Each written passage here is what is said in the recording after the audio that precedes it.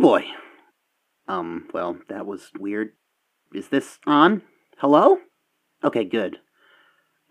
So, I just got out of a meeting with Mr. Reed Rodillo at the Woodview Village Library. I say meeting because he kinda declined to be interviewed or recorded. Seems like a private guy. I kinda understand.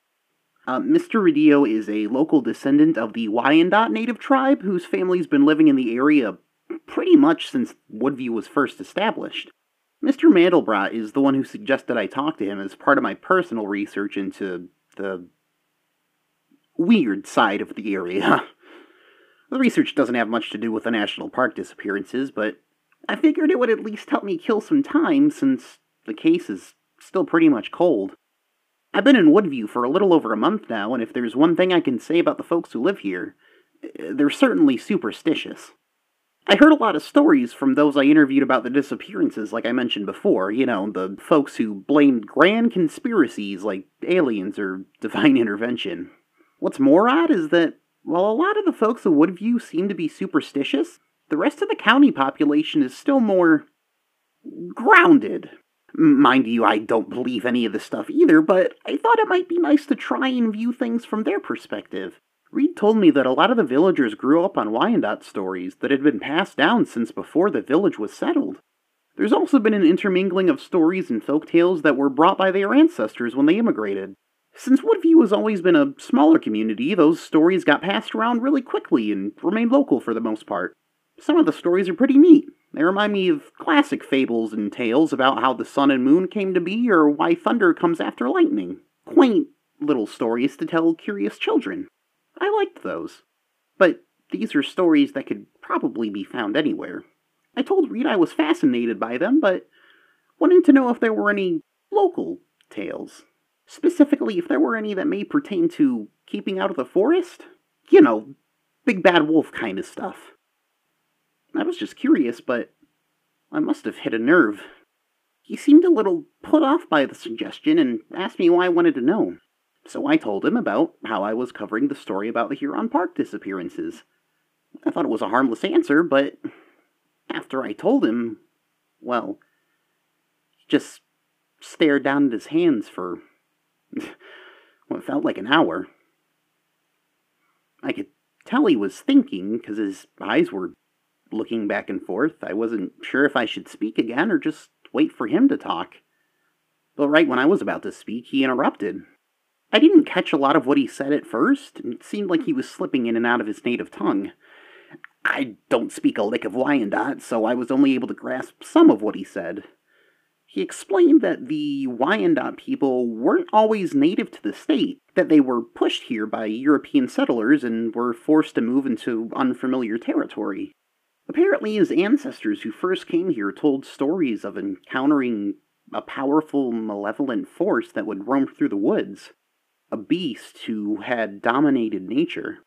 He said there was no proper name for the thing in this language. The closest they had was an old Navajo name they gave it, but he refused to say it. He said it made you a target if you spoke it. He kept going on for a few minutes like he was some sort of wind-up toy that was wound the tightest he could go and then released all at once. To say he was talking a mile a minute would be an understatement. It's like Reed wanted to talk about it as quickly as possible just to get it over with so he could stop. He didn't look at me the entire time either, no, he just kept looking down at his hands. I felt bad, like I should stop him, but I wasn't able to get a word in anywhere. It honestly kind of scared me. Not like I was in danger, but like I opened some sort of door to something I should have just let be. Reed did stop eventually, but it didn't stop like he was wrapping up a story. No, he just cut himself off after a sentence, stood up, and walked out of the library without saying another word. I fought the urge to follow him, but I think I probably did enough damage to him today as it was. I didn't want to make him more mad at me. I waited a few minutes before walking out myself, and that pretty much catches up to now. Reed's station wagon wasn't here in the parking lot when I came out. I definitely would have spotted it. That red color is an eyesore, and I've only ever seen it once. I didn't expect his car to be here, though. I'll probably swing by the Wheel and Dine on the way back to the motel and see if Maria's seen him. I'm going to be visiting the Huron National Park tonight to talk with the acting director of the DNR, see if there's been anything that they picked up on. I'll keep you updated.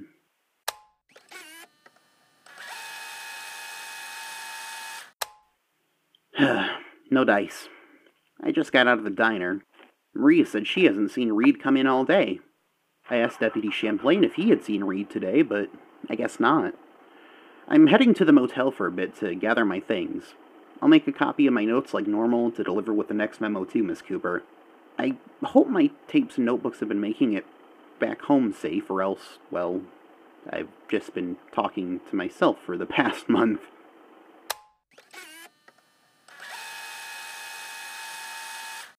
Well, finally, some good news! The motel's phone lines are finally up and running again, so I don't have to make calls from the diner anymore.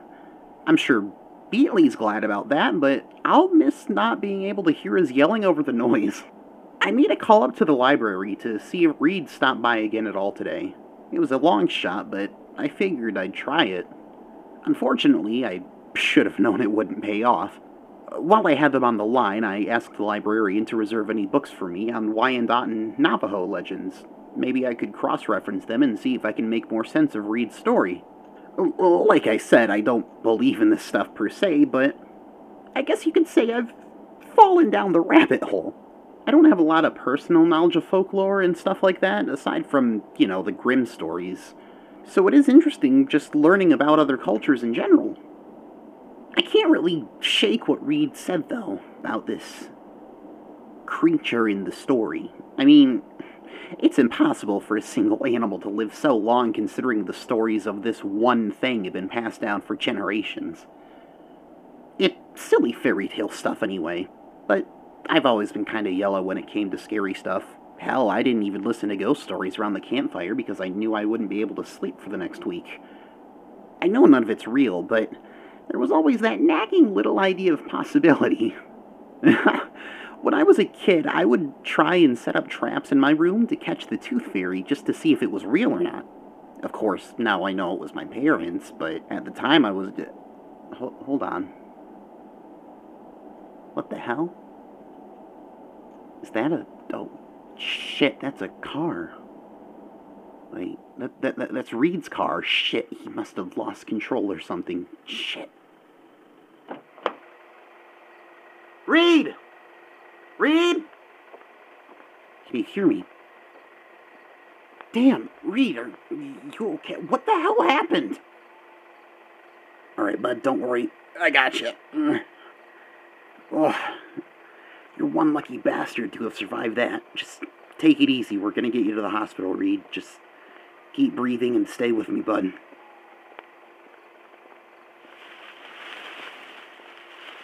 What the hell was that? Shit.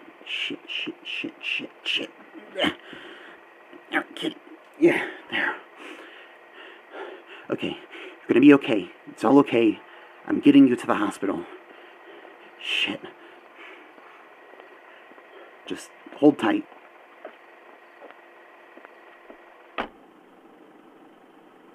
Fuck! What the hell was that? Shit. Shit.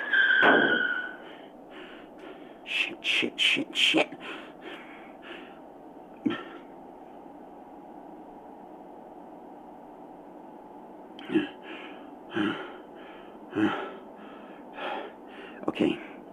I think it's gone. Okay. Reed? Are you... Shit. Hospital's only a few miles away. Sophie, Oh God, I really hope I got all that. No. Focus up, Martin. Worry about Reed first. I'll talk to you later, Sophie. I hope. Martin Holloway.